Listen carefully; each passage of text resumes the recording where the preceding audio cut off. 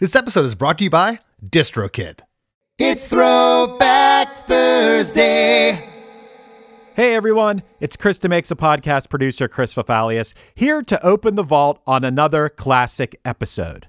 As you know, our entire back catalog of episodes always remain as relevant as the day they were released because the stories behind the writing, recording, and release of the songs don't change. So I'd highly encourage anyone out there to take a look back through our archives wherever you listen to podcasts because we've had an insane list of guests.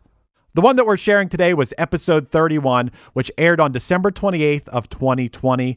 It featured Sum 41 frontman Deryck Whibley discussing the iconic smash hit Fat Lip.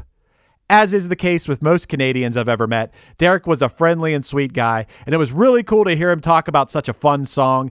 And, of course, as longtime listeners of our show know, this is the infamous Doctor versus Dentist episode in which we opened a huge can of worms about what our ears hear in this song.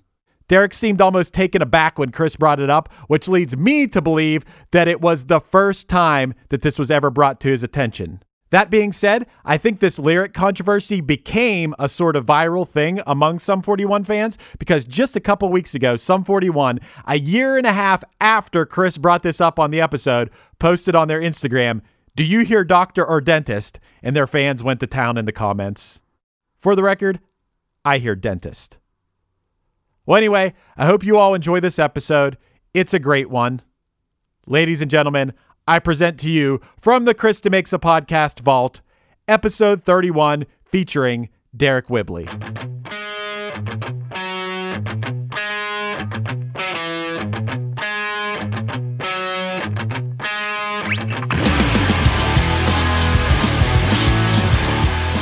Hey everybody, today's guest is Deryck Whibley, guitarist and vocalist for Sum 41.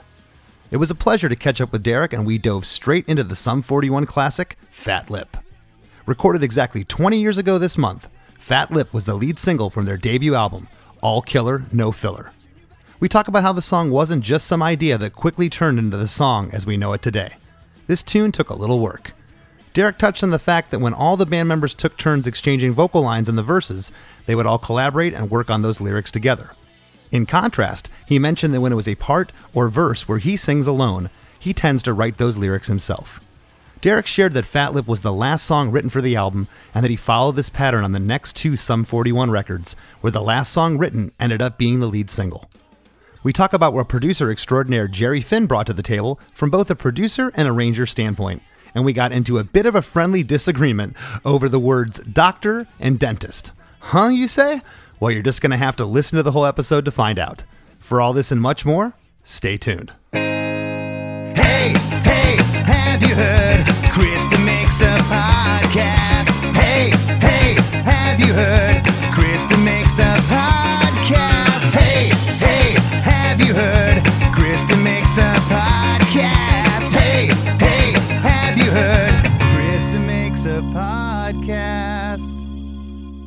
It was Thursday, October 23rd of 1998. Okay. We played at Call the Office together in London, Ontario. Yeah, it's funny you remember that. Yep. We were on tour with All and Braid, and there was this little local band that I kept hearing about. You got to hear these guys. You got to hear these guys. And I remember watching your set that night, and you know, how many local bands have you seen over the years? We've seen them all, and there was definitely something there. I saw it. I saw these young kids. You were still pretty raw then, but I was just gonna say, if you saw anything, I don't think it was the music back then. It was definitely we were not very good, but you know, we tried to make a present, I guess. You know, it was a short time later, about a year and a half later, you released Half Hour of Power, your first EP that came out in June of 2000.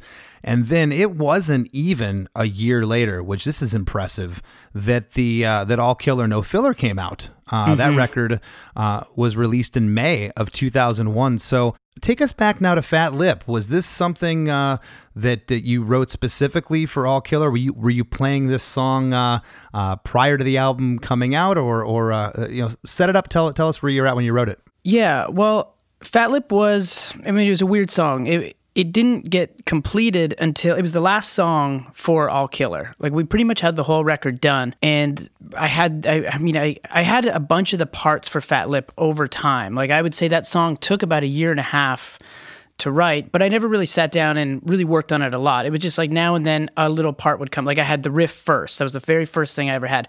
And then I didn't do anything with it for like 6 months. And then I wrote one day, I had a chorus, which I didn't think was going to work with that riff necessarily. It was just a chorus. And I wrote, and I never touched it for months and never had anything else. Then a verse came, and I started to realize over time that they all kind of work together. And the song became a song at the very, very end, which would have been... We recorded it, I remember, in December of 2000, right before Christmas. So like right around now, maybe you'd say like a week ago, 20 years ago, that we were in the studio finishing up that song. Well, and that's why we wanted to get this episode out before the end of the year. It's going to be the last episode of this year because you tracked it in December, which I found interesting because when I went back and researched the song, this album was recorded over about a 5-month period. I know it was recorded over a few different times throughout 2000. I remember we did pre-pro early, like say March 2000. I think we took a break, and then we started up in a studio in Toronto with Jerry Finn for a few months, and then we took a break, and then we started back up in LA with Jerry Finn, and then we kept going on tour, and then we came back to LA and did some more stuff with Jerry, like around December. Well, I noticed that the credits of where it was recorded, it was at Metalworks in Mississauga, Ontario, and then it was also at Cello Studios in LA, but I'm not familiar with Cello. Was that a Jerry Finn studio, or where was that? Cello is now called East West Studio. Oh, okay. Yeah. Okay. So it was Cello back in those days, but it's the exact same studio, just called East West now. So was Jerry there from the beginning of the recording?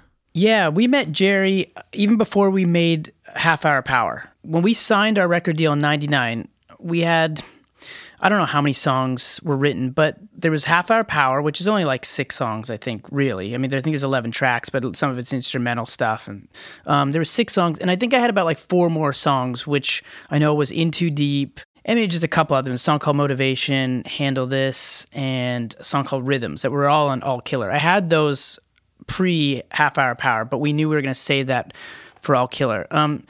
So Jerry came on board.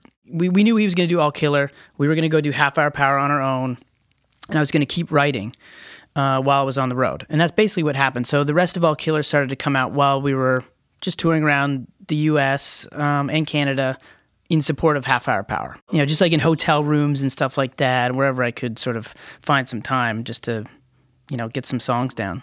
And there was a couple tracks we recorded. I think Makes No Difference was like a B-side on All Killer. And wasn't there a track called Summertime you re-recorded for the album? Summer and Makes No Difference were on Half Hour Power. And they were going to be on All Killer because the label felt like the song Makes No Difference could have been a single, but it ended up being a single for Half Hour Power.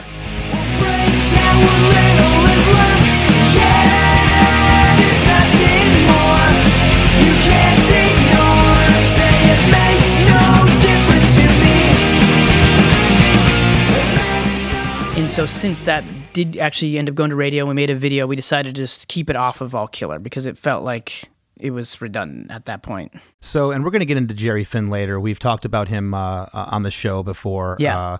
He's just an amazing producer. Yeah. Rest his soul. And we'll get into some talk about Jerry in a bit.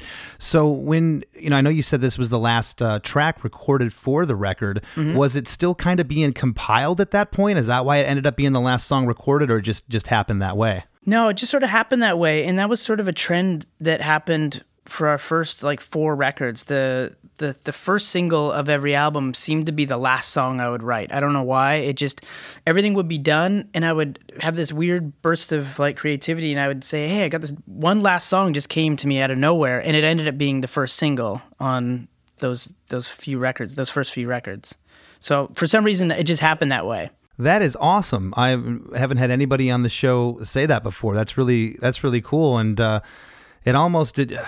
Well, I guess after the first one, like when you went into the second, I guess when you did Does This Look Infected, Yeah. did you think like, okay, here's the last song I'm writing, this has to be the single, or was there pressure at that point? No, because what happens, it's never like, okay, here's going to be the last song. We're usually at a point where, okay, records, like we've got all the demos done. We're going to go into the studio's booked. We start next week. Or we have the first single picked. For that one was In Too Deep. That was the first single. We knew that was the plan.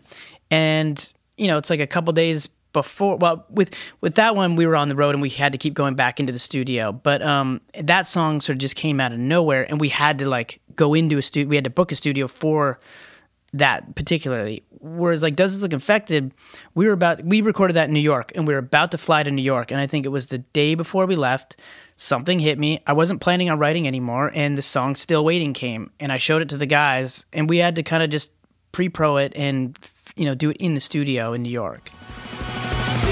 So am I still waiting for this world to stop hating?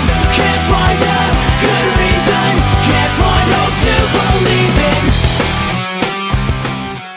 in. And similar kind of thing happened with the next album. It was the whole record was recorded, mixed, and ready to go, and I had this song all of a sudden. And so we had to book a studio and go in and do that. And that became We're All to Blame for the Chuck album. I don't know why. It's like once the pressure of like the record's like all written and ready to go, this thing just would appear, the song. Well, I think most would agree that's a great problem to have, Derek. Yeah. No, the only problem with that, though, is like everyone started to count on that. So there would be like this pressure, like if I didn't write a song at the end, everyone would be waiting for this special song to come in. After that, it didn't really happen anymore. And then I'd start to get you start to get anxiety about it. Like, I hope I write this song. What does it mean? I didn't write a song this time. What does that mean? Have I lost it? I don't, you start getting in your head like, yeah. Is the rest of the record good enough? Yeah, exactly. That's funny. So going back, do you remember the initial reaction from the band, the guys, when you showed them? Was everybody excited about Fat Lip, or was it kind of just like one of the other songs at that point, or was there initial excitement? I think there was some excitement from, I think it was like kind of split. I don't think anyone didn't like it. I just think some people thought, I remember it was like, Cone and Steve-O sort of thought, yeah, okay, cool, nothing special. Whereas I think Dave and I really thought, this is a really cool song. But no one didn't like it. But I think my excitement when it was finished and just as a demo, I thought this was the first single. There was just no doubt in my mind, and I don't think we didn't all share that sort of feeling. Right, and I remember hearing the song when it came out. Like probably, heck, back then it was probably on MTV, and I was just like, I was stunned. And again, we'll get into Jerry Finn in a bit. I was stunned by the production and just where you guys had come in those 2 years. I'm like, whoa! It's just the track just sounded it just sounded amazing and so catchy. And I got it immediately because suburban angsty kids. You had the metal references in there. You had the rap in there, and of course the punk aspect of it. And it was just. It's just a great song, and I just remember it being all over the radio. You couldn't escape it in 2001. It was just such a great summer type vibe. I want to get into the lyrics here, which are they're hilarious. I mean, they're really funny. They're really well put together, and I say that with all my heart. It's not like they're hilarious, just crappy lyrics. They're just really funny, and just your guys' delivery, the way that you put it together, is awesome. And we're going to go into we'll talk about the intro real quick. So okay. The intro is that guitar riff.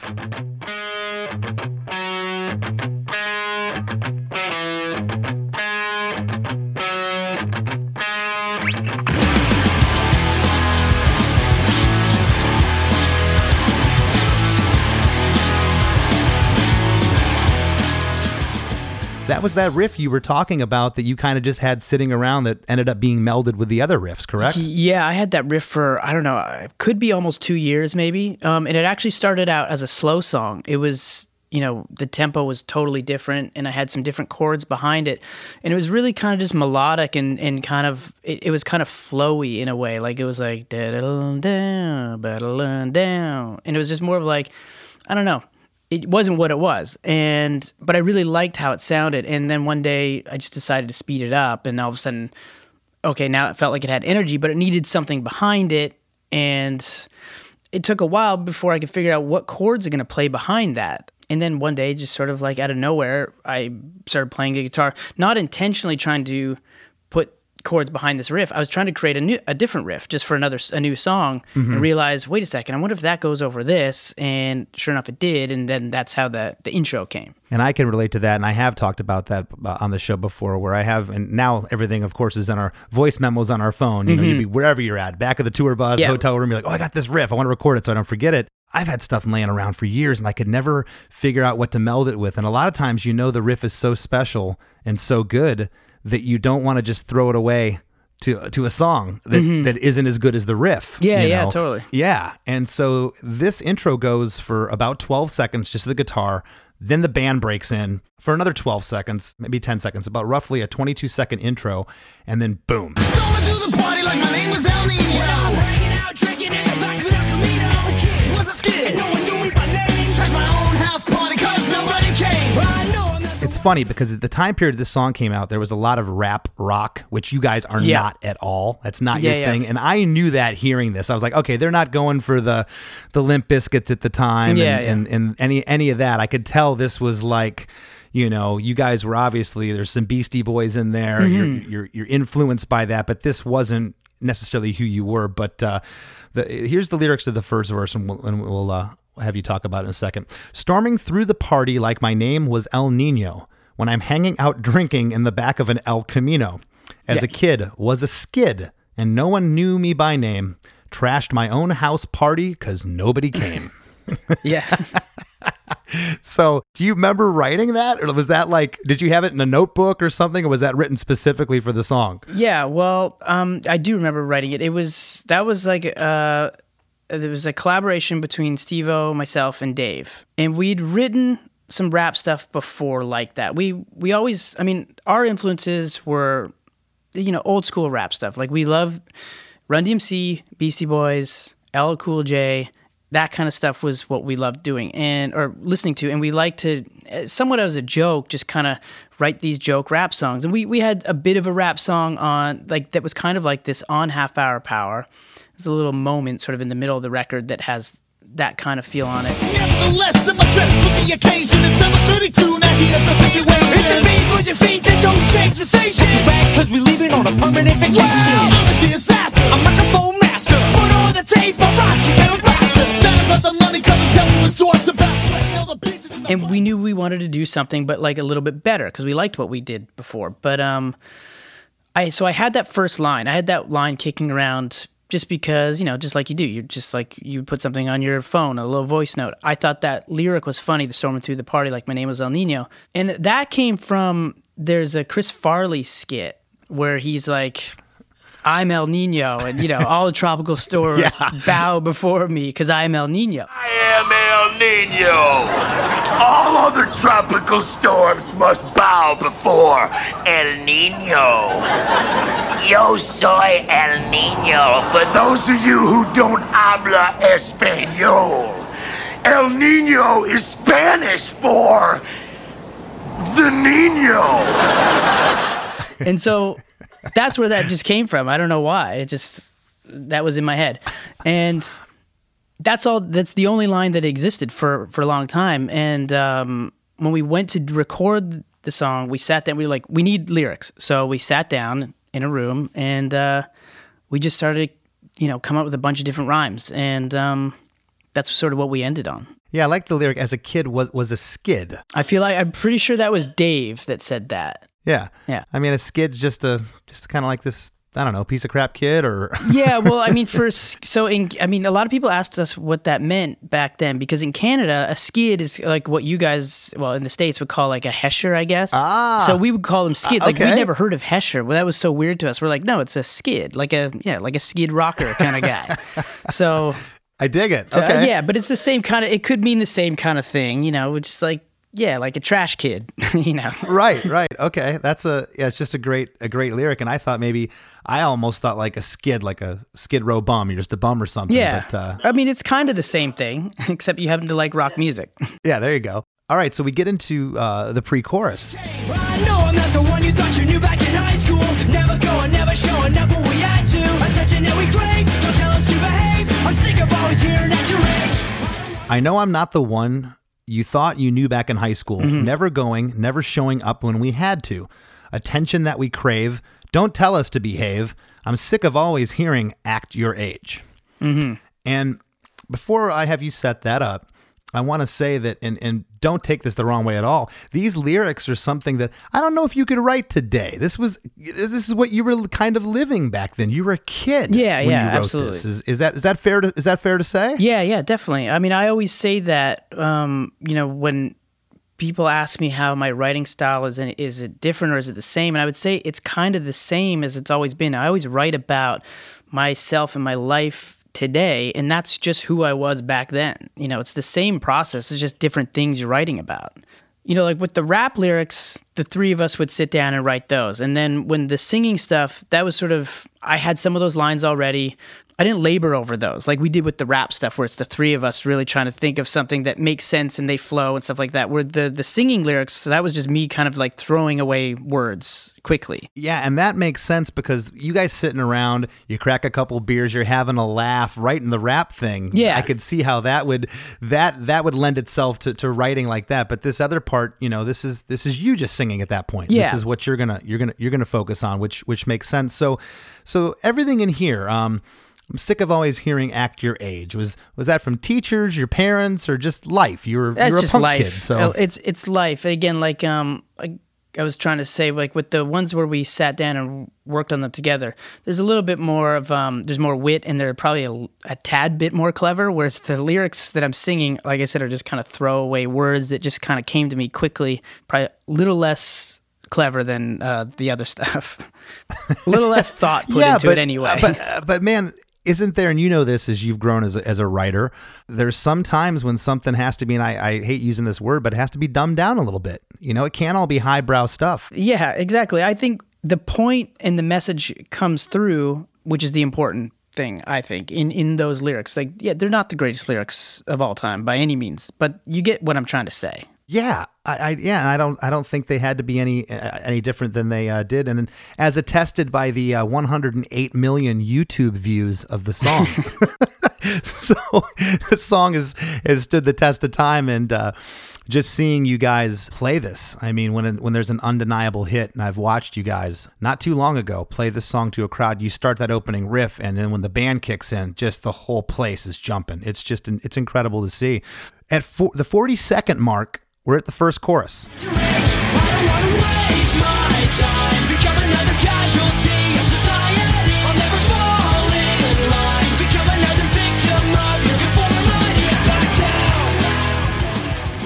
I don't want to waste my time, become another casualty of society. I'll never fall in line, become another victim of your conformity, and back down. Again, not a lot of thought put into it, just sort of the words that kind of came. A lot of ways that I write lyrics is when I'm doing the demos, I sing a lot of just gibberish. And I think a lot of people probably do this too. And you hear words that are in there that you've accidentally sang, or a word that's like just a nonsense word kind of sounds like something, and you start to write, okay, this is what I'm trying to say. That's how I find, especially in those days. Even though this song has somewhat of a theme through it, we never spoke about what should this song be about. It was just words that kind of came. The rap stuff was like, well, that's what's funny and what makes sense, and somebody had a line, and that would sort of inform the next line. But we weren't talking about, let's write a song about us and our teenage life or anything. It was just whatever comes, Real quick, where was Jerry Finn at this point, at least lyrically? What did he think? Did he have much input, or was he letting you be who you were, just letting you guys kind of do it, or did he have suggestions that you remember? Not in this particular part or this song, because this is we weren't actually in the studio with Jerry when we were doing all this stuff. We were back at home working on this, knowing that we were hopefully going to have a batch of new songs to go in and record. We were still kind of, in the middle of touring on the half-hour power thing and coming home and working on some music. He knew the song existed, and he had the demo, which was all nonsense words. There wasn't a single line. The only line was storming through the party like my name was El Nino. And then everything else was gibberish.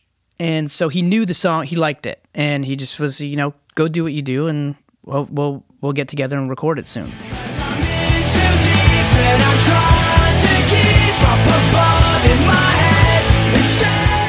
Hey everybody, before we get any deeper into this Throwback Thursday episode with Derek Whibley, we're going to take a quick break for a word from our sponsors. Looking to elevate your music career? DistroKid is a digital music distribution service that enables musicians to distribute their music to online stores and streaming platforms such as Spotify, Apple Music, YouTube Music, Amazon, Tidal, and many more. DistroKid collects earnings and payments, sending them to you, the artist. With DistroKid, artists unlock a world of possibilities. From easily paying collaborators with splits, to securing your music with DistroLock, DistroKid covers all bases. Plus, you can promote your releases with Hyperfollow and create eye-catching visuals with the Spotify Canvas generator, all for free. But that's not all. Introducing the DistroKid app, now available on iOS and Android.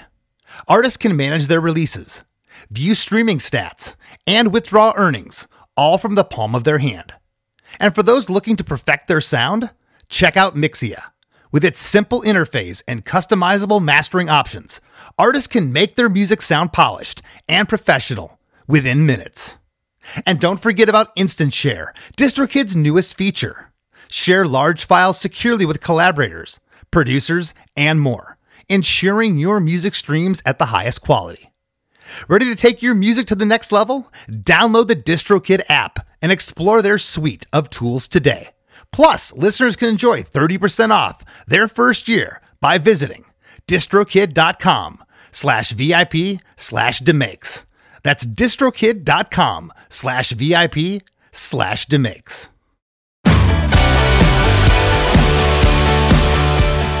Hey, Chris Makes a Podcast producer Chris Fafalius here. You may have heard me talk about my band Punchline before. Maybe you already know us, or maybe you're hearing about us for the first time right now. It doesn't matter. No matter what your relationship with Punchline is, I will absolutely guarantee that you'll love our new podcast, A Band Called Punchline. Starting with our humble beginnings in a small town in southwestern Pennsylvania in 1997, we're telling the hilarious, strange, and hopefully inspiring story of the 25 plus years of our band in the most honest way possible, podcast style. A Band Called Punchline is an audio documentary available now wherever you get your pods. So subscribe and let me and my friends share a wild, entertaining, unique, and wonderful tale of music and perseverance unlike any other that's still being written today.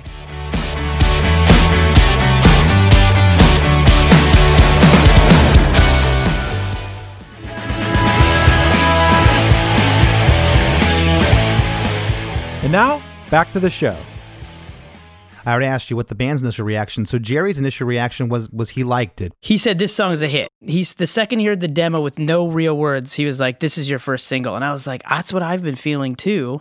I hadn't showed it to anybody really. I was really nervous about it because of the rap thing.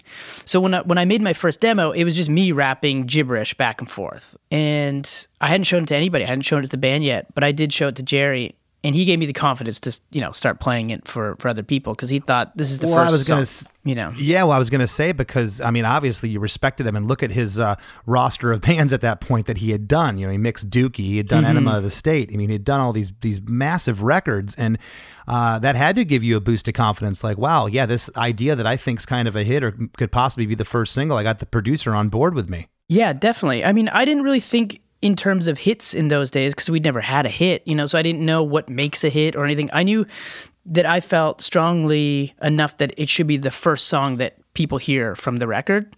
Didn't know if it was going to be a hit or not, but when Jerry said, this is a hit, I felt a little bit more confident about it, at least to show people. I've always been very nervous to show people music, and still am.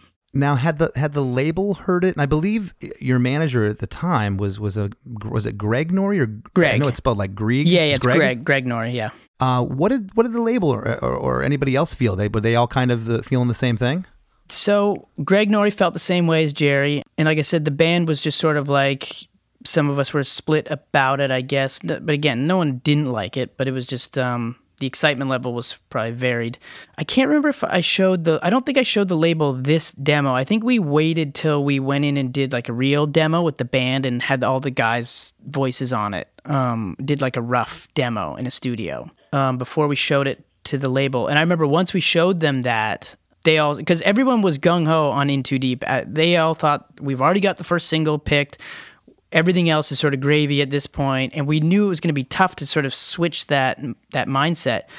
But the second they heard Fat Lip, they just said, we've got our first single. And now when you say they, was this the Island Records American subsidiary, or was it because I know there was a Canadian part of Island? It was the U.S. Yeah, we weren't part of the Canadian side. Okay. So this is the U.S. side. Coming out of the first chorus, goes back into that riff. You got 10 seconds. It's just hitting you. It's awesome. And then we get into the second verse, which arguably my favorite line is coming up here. This killed me when I went and reread it.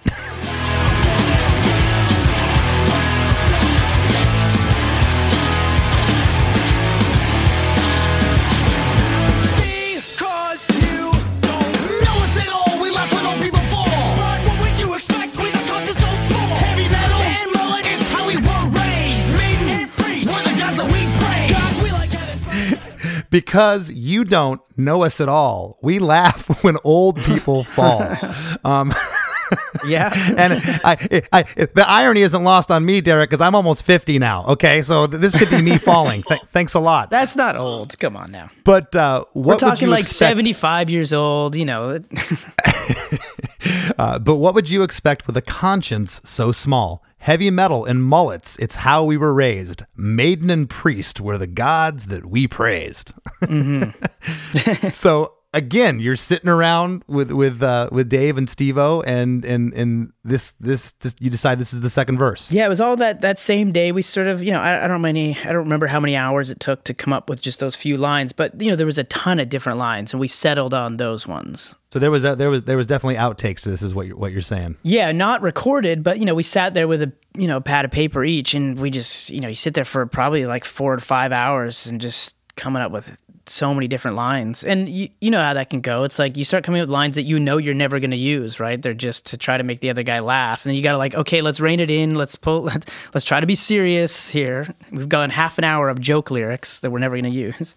And isn't it funny though, when you do that, you'll each have a paper filled with joke lyrics, and all of a sudden one will pop out and go, okay, we have to have that line in there somewhere. Yeah, it's totally. It's too funny, and it's too clever, and it's just too good. Pre-chorus number 2 is same melody pretty much as the first pre-chorus, but the lyrics are different here. Cause we like having fun at other people's expense, and trying people down is just a minor offense, and it's none of your concern. I guess I'll never learn. I'm sick of being told to wait my turn. Was there any talk between Jerry or thought between Jerry, yourself, or the band with keeping the pre-chorus the same as the first time? Because there is a lot of information in this song, and a lot of times lyrically it becomes too much. You kind of want to bring it in a little bit into focus. Or was the second pre-chorus always different? There was no talk about it. It was just like I was saying, when we did this part and made this demo with the real lyrics and the band, the other voices on it, we played that for Jerry, and he just thought, this is done. This is a perfect song to him. He didn't have any comments about changing anything, and we never thought about it either. Cool. Okay. So pre-chorus 2 is because we like having fun at other people's expense, and cutting people down is just a minor offense. Then it's none of your concern. I guess I'll never learn. I'm sick of being told to wait my turn. Yep.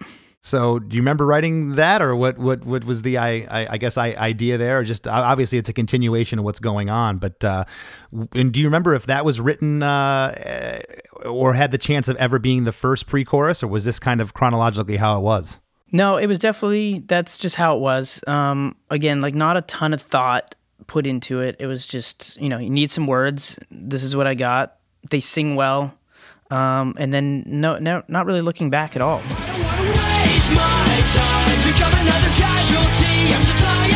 I'll never fall in line, become another victim of your conformity and back down. All right, we get into the second chorus. I don't want to waste my time, become another casualty of society. I'll never fall in line, become another victim of your conformity and back down. And then we get into this this new riff that's just, it's kind of pummeling. Back down.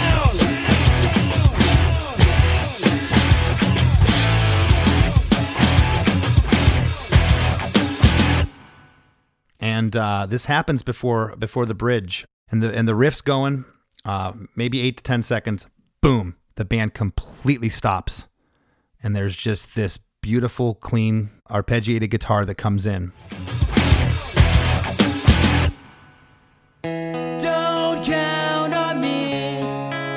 let you know when. Don't count on me, I'll do it again.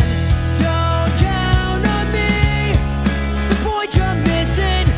Don't count on me, 'cause I'm not listening. This is what I would consider at least it's the first bridge in the song, because I don't know if the next part is a third verse or a bridge. We'll get there in a moment. Yeah, I've never known either. Well, we're gonna we'll debate that in a moment. But here you're in the bridge, and just I always talk about on the show the breath of fresh air, the departure. Where did this idea come from?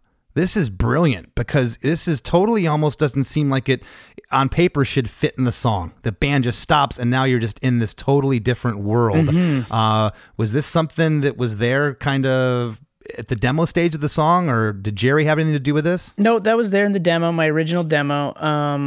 I just think it was one of those things, again, like there was no thought put into it. And I think that might just come from sort of being a young songwriter in a way, of like not really feeling like there are any rules to it. You know, you just, well, why not? Like, why would I have something that makes sense? It didn't make sense, and I think I probably liked that, but I felt like, you know, I liked the part. It just seemed to work in my head at that time, and no one really no one pushed back on it until there was a discussion. The only people that started to talk about that section was the record company. When it was going to for sure be the single, there was some worry that it was so different from the song, and maybe there's a dead pause before the guitar starts, right? It's full dead air, and everyone was concerned. They're like, you can't have dead air on radio. They will not play something that has dead air. And there's talk about cutting it, and, you know, very typical story that you always hear. We stood our ground, and we said, we're not going to make any edits.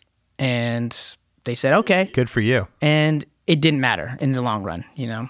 No, well, I guess what I was going to say, and that's, I didn't even think about the radio aspect, because you're right. They don't like dead air at radio, certainly commercial radio at that time. And I think this goes back to what you just said, which is great, that you were young. It just fit. You didn't think about it.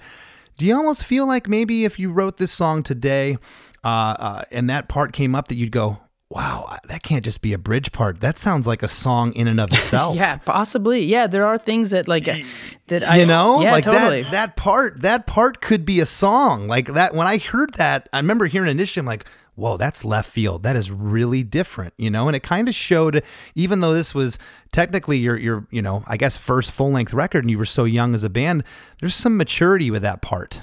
I guess so. I mean, I don't really know. like I always say, there's no thought into it. It was just what kind of came. Yeah. I know that part was not like labored over. I didn't like really try. It was just the first thing that came to my mind. We needed a little section there. For some reason, that chord progression popped into my head. I started playing it. I sang. It was the first thing I sang over it. And those lyrics were the first lyrics that were kind of in the demo that were somewhat gibberish that I turned into real words. And then that was that. Never looking back. Well, let's talk about those lyrics. Don't count on me to let you know when. Don't count on me. I'll do it again. Don't count on me. It's the point you're missing. Don't count on me because I'm not listening. So I guess some of those is what we refer to as scat demo lyrics, or just stuff you kind of put there, and then you went back and went, wait a second, some of this kind of fits and I want to keep it. I felt like, yeah, it was all just gibberish at the time. Like, I mean, there were real words, but I didn't know what I was saying. There were just words to fill the space. And when I listened back to it, and once there was other words throughout the rest of the song, it seemed the message, it didn't hurt the song to me. You know, it just felt like it fit, I guess. And no one ever questioned it. You know, especially at the end of a record, you're always hoping that you're going to get away with what you've got, right? Like if nobody says rewrite it, you're like, oh, thank God, I don't have to rewrite some stuff, you know, like, yeah. So if nobody says anything, I was like, oh, phew, it got through. Okay, well then it must be good. I don't have to worry about it. That's awesome that you just said that, because you're the only person that's ever brought that up on the show. I have thought that, I'm like, ooh, I don't know about this. It could be a guitar part even. I don't know. This part kind of seems, this part seems like the weak link in the song, and then no one says anything, and you're like, okay, got past the demo phase. We're getting ready to record this thing. No one said anything yet. It's like, yeah, you wipe your forehead, you know? Totally. Well, then out of nowhere, you know, at the very end, because I'm not listening, boom. Now you're into what I've written in my notes here as a bridge extension, or a third verse, but it's different than the first two verses. So I don't know if I'd label it a third verse, and you mentioned a moment ago that you really don't know what you'd call this part. I called that a bridge for years. It was only like maybe 10 years ago that I started thinking, you know what, I guess that technically could be a third verse. I don't know. I've always called it a bridge, but maybe it's a third verse. I think I heard somebody else call it a third verse once, and it's like, yeah, I guess it is. I don't know. It's a third different verse, and it's twice as long as the first two verses, and I love this part. This is just intense. I wrote here in the notes, it's the heaviest part of the song, which it is. I'm not listening, no cutting floor, middle class right, and I don't give a shit about nothing. We standing on the corner talking all like a buffet, but you don't make sense from all the gas you be huffing. 'Cause if the egg don't stay, you'll be ringing off the hook. You're on the hit list. Want it in the telephone bar like song with distortion. Drink in proportion. The dentist said my mom should have had an abortion.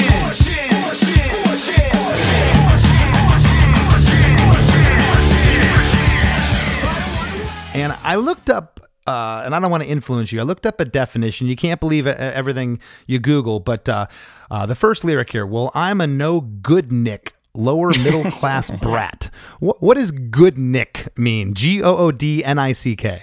Yeah, well, I don't know where that came from. Like, I remember it's from something that we were referencing something. Like, Is that like I'm not a goody two shoes, that type of vibe? yeah, or? kind of like that, but I feel like it's from something. Like, from the 30s or 40s. Like, I don't know if it's like in a movie or something. I can't remember because we're always referencing things like that. Well, it sounds like definitely an old-fashioned term. But Yeah. where the hell did that lyric come from? Like, who did you think of that, or did one of the guys? Or?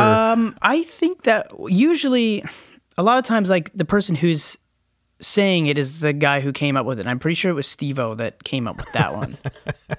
Well, I'm going to go through all the lyrics here, and we're going to break them down Sure. here because I have something I definitely want to know at the end here. Okay. Okay. Buckle up, folks. It's a long one. Here we go. Well, I'm a no good Nick, lower middle class brat, backpacked, and I don't give a shit about nothing. You be standing on the corner talking all that kerfuffin'. Yes. Which we'll get to that in a moment. Yeah. I'm assuming that's a nonsense word. We'll come Yeah. back to that in a moment. But you don't make sense from all the gas you be huffing, because if the egg don't stain, you'll be ringing off the hook. You're on the hit list, wanted in the telephone book, like songs with distortion to drink in proportion. It's either, hold on here, the dentist or the doctor, depending on which version. And I want to talk to you about this. The dentist or the doctor said my mom should have had an abortion. So before we get to that, let's go back up to the next word. I don't know what means. Kerfuffin. Is that Kerfuffin. just something that rhymed with huffin? We used to say kerfuffin, and it was just like, it's like, just bullshit. Like, you're just talking a bunch of nonsense. Kerfuffin. It's just it's a nonsense word to You say we, just you and your band, or you and friends at school, people you grew up we with didn't in have your friends area? at school. we were our only friends. It was the band. Yeah. Right. Okay. Because I honestly, and I kept typing in Google searches for the lyrics, and kerfuffin came up every time. Like, I guess that's what they're saying there. It is, yeah. It's hilarious. And then the last line here. Oh, wait, before we go on there, I was just going to mention it because we've been talking Sure. about Jerry Finn, and if he had, said we should change anything or do anything, he did. Right when you got to that line, I remember the one thing he said he didn't like. There was the line there that says, I'm a no good lower middle class brat, backpacked. And the lyric that Steve-O had was, and I'm holding much ado about nothing, in reference to a book. And Jerry was like, that sounds really lame. Like, why? Who cares if you're holding much ado about nothing, or whatever. And so we changed it to what it is. I don't give a shit about nothing. Well, and I think in terms of, definitely your audience at the time, they could definitely grasp to that lyric. I don't give a shit about nothing. It's punk rock, man. It's awesome. It's great. The last line, and when I read the lyrics, when I had them printed out, because my trusted producer, Chris, always sends me notes. He'll send me the lyrics. And I noticed it said, the dentist said my mom should have had an abortion. I'm like, dentist? That doesn't make any sense, really, because the dentist, but I could understand that satirically or whatever. It's funny. It's funny lyrically, but like, I could have swore it was doctor. And then, of course, I watched you guys on Killborn with the song. I'll watch a bunch of different versions. I'll watch acoustic versions, all kinds of stuff. I noticed that the lyric video and the video that Island put up for your 14 greatest hits with this, both of those say doctor. So what happened there? Because usually when you do a radio edit, they're gonna bleep out shit or something, like a 4-letter word. But what do you remember what went on there with Dentist and Doctor and why it was different versions? Like song with distortion. Drinking proportion. The dentist in my mom should have had an abortion. I've never ever in my life heard Dentist. I have no idea where that's coming from. It's always been Doctor. I didn't even know Dentist existed somewhere out there as an option. And are you sure the Dentist isn't sung? You're positive? Because I'm telling you, when I listen to your video, the actual video with 108 million YouTube views, it says Dentist, and it says Doctor in the other versions. Unless I'm hearing something. Like song with distortion. Drinking proportion. The dentist in my mom should have had an abortion. No, it's Doctor. Yeah, it's 100% Doctor. I remember when he came up with the line. I mean, we were dying laughing. It was the best line of the song. Yeah, and I'll tell you, and before we move on here, I want to talk about Jerry Finn a little further. Sure. I love the fact that there is 9 seconds of delay on the word abortion with like a flanger chorusy effect that's kind of swirling around. 9 seconds. Yeah. I mean, that's an eternity in a 3-minute song, okay? This is a 3-minute track, but it works. And just the production value, the guitars, to the listeners that don't know, Derek is an accomplished producer. You've done a number of things, and you know your way around a studio. You've been doing this a long time now. When I went back, and I still hear this track probably once a year walking into a mall or wherever, but when I went back and really studied this song, 20 years later, damn, this song sounds good. What do you feel about it now when you listen to it, production-wise? Sonics. I think sonically it sounds really great. I think performance-wise it's really good too. There's a lot of stuff that I go back and I cringe when I listen to it of ourselves. Like for some reason that one came out well. I will say it was a combination of things. Like we were bringing up that delay thing.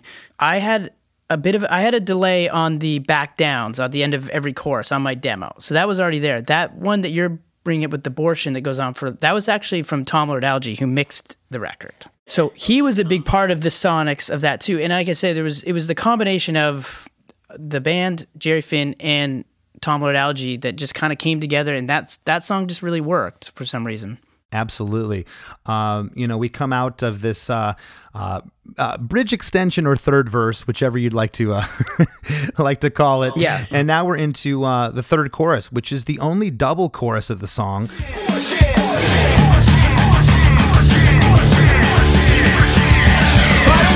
Waste my time, become another casualty of society. I'll never fall in line, become another victim of your conformity. Back down, casualty of society. Waste my time, victim of your conformity. Back down,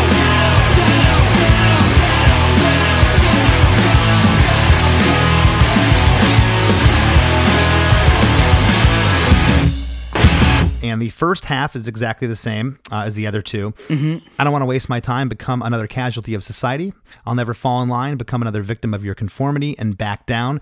And then the only time the chorus goes halftime, the second half. Now you're in halftime here. Waste my time with them, which is kind of like a backing vocal, casualty of society. Waste my time with them, victim of your conformity, and back down.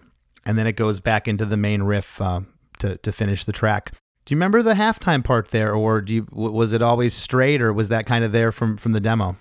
I don't. I know that the length existed. I can't remember if we came up with that in the studio to go halftime. I think it's possible that once we got playing it as a live band, we decided to do that. That sounds familiar. I know in my demo I had the double chorus, but I think probably just the drum machine just kept playing the same beat, which I used to do a lot in the old days. I just had one beat that would play through the whole song for my demos. So that probably came in the studio. Gotcha. Okay, we just got a note from our producer here, Chris. Chris is on the on the call with us. He said, "I just watched the official music video for Fat Lip. It definitely says dentist." Do you mean like it says it like it's printed, or it says it like that's what he sounds like he's not printed. That's what it's saying. I'm telling you, unless my ears and Chris's ears are messed up, I'd love you to go back and listen to it later, Derek, and at least shoot me an email and let me know if I'm hearing things. I'll go to the doctor on Monday. I believe that it might sound like dentist, but the intent is doctor. That's all. I am not going to argue with you. You wrote the song, and I believe it's supposed to be doctor, but damn it, I heard dentist. And when I went back and listened to the lyric video, I heard doctor. And I'm like, what is going on here? Because, again, no one would do a radio mix swapping out those two words. So I thought, maybe it was dentist at first, and the label didn't like it. Made him go back in and cut the word doctor in there. You know, I've just never heard anybody bring that up. I've never heard anyone say it. I mean, that's the part that the crowd sings, too, live. So, I mean, I'm curious now if the entire crowd audience is singing dentist. Chris just wrote in the chat, dude, it absolutely says dentist. So listen, I can't wait for the listeners to hear this. I'm sure I'll get a ton of mail next week on this, which is gonna. There's definitely weird lyrics out there, because I've had people ask me, are you saying hanging out in the back of an El Camino or with a handgun out in the back of an El Camino? I'm like, we're Canadians. We don't have handguns. I was going to say, we're Canadian. We don't have guns. Yeah. A couple guys that hunt up north or over in Saskatoon or something. Yeah, but no one's got handguns. So as we wrap up here, Derek, what was this like? Here you were, roughly, 3.5 years into this career. You guys worked your ass off. I saw it. Less Than Jake played with you. You were getting a buzz. I kept hearing about you. In the circles, as we always do if you're in the business. And this song comes out, and I mean, it was hit at radio almost immediately. What was that like? It wasn't. It did take a little bit to get going. There was actually a moment where it almost just kind of stalled, and the label was going to give up on it. But I remember thinking it started out well, and it kind of went up the chart a little bit, but then it stalled and started to drop a bit. And there was a big discussion whether or not the label was going to put any more money into promotion, and should we just cut our losses and go to In Too Deep. And I remember we really, pushed them. We just said, we really, really want it to go. You have a band who's willing to work and do whatever we need to do. And they said, yeah, okay, let's do this. And they put more money into the promotion and kept us out on the road, because they had to pay for us to be on the road in those days, because we had, we weren't really anybody. So that did take off at that point. But there was a moment where it almost didn't work out. You remember the first time you played it and what the reaction was like? And was that prior to the record coming out? Because in those days, I always talk about before YouTube, you can go out and play your new material. It wasn't going to be online in 45 minutes. We pushed off playing that song live for as long as we could. We just didn't even want to attempt it. We didn't even know how we were going to pull it off.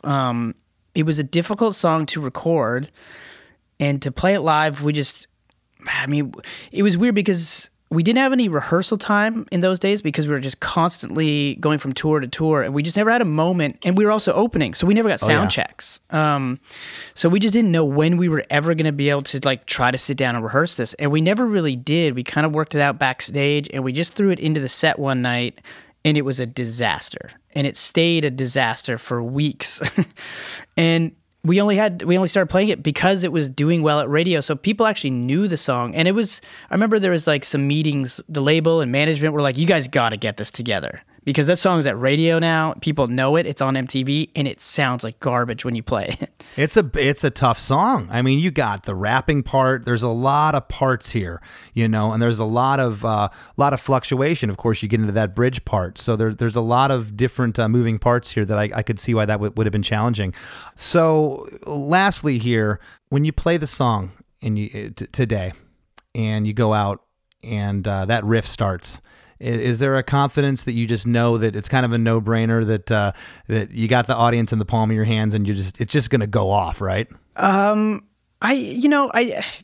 You sort of have it depends. If it's at our own Sum 41 show, it's going to go off pretty well. At festivals, you hope it's going to go off very well. But the one thing I think you always we sort of fall back on is that even if the song, if people didn't like it, or if some people don't know it, that tempo, you can't not jump to it. And that was... Oh, yeah. So we sort of rely that, some people are going to jump because some people will definitely know it, and it will probably get the whole crowd jumping just because it's that tempo. Yeah. Well, that's very cool. And I want to thank you, Derek, for taking the time to be on the show. Is there anything you'd like to leave the listeners with of what you're up to solo, the band, and what we have to look forward to in 2021 besides the 20th year anniversary? I say beside, that's a huge deal. 20-year anniversary next year of All Killer No Filler. Yeah, it is the 20th anniversary next year. I mean, are we going to be out there touring? I guess that's still unknown. I don't know. I think we're just sort of like everybody, kind of hoping and waiting for everything with COVID to get sorted out, and are just excited to get back out there. Well, hey, thank you so much for taking the time today, and I wish you nothing but the best luck, and tell the guys I send my best. Awesome. Cool. Thank you very much. Hey everyone, I hope you all enjoyed that Throwback Thursday episode, and I hope you all enjoyed the doctor versus dentist debates that you're going to go have with your friends today. If you love this podcast and you want to support us and also get a huge back catalog of bonus episodes, head over to chrisdemakes.com to check out our supporting cast program. Have a great day, everybody. It is Ryan here, and I have a question for you. What do you do when you win? Like, are you a fist pumper, a woohooer, a hand clapper, a high fiver? I kind of like the high five, but if you want to hone in on those winning moves, check out Chumba Casino. At ChumbaCasino.com, choose from hundreds of social casino style games for your chance to redeem serious cash prizes. There are new game releases weekly, plus free daily bonuses. So don't wait. Start having the most fun ever at ChumbaCasino.com. No purchase necessary. VGW Group. Void where prohibited by law. See terms and conditions. 18+. This is the story of Whitney Houston. This is the story of Kurt Cobain. Of George Michael, of Otis Redding, of Amy Winehouse, of Michael Hutchence, Bob Marley. This is the story of Prince. It's a new podcast series about how they died, why they died, and why we're still talking about them so long after. It's like nothing you've ever heard before. It's storytelling. But it's more than that, because rock stars, they tell us how we feel. They change our mood. They change the clothes we wear, the people we hang out with, the way we remember things. It's them who give us those ludicrous moments, the ones where you're jumping around, singing your heart out, feeling understood. And it's those moments we'll help you remember, the ones you're thinking about right now. That feeling. That feeling. It's coming soon from Crowd Network. Just search for Death of a Rock Star on your podcast app. And subscribe now.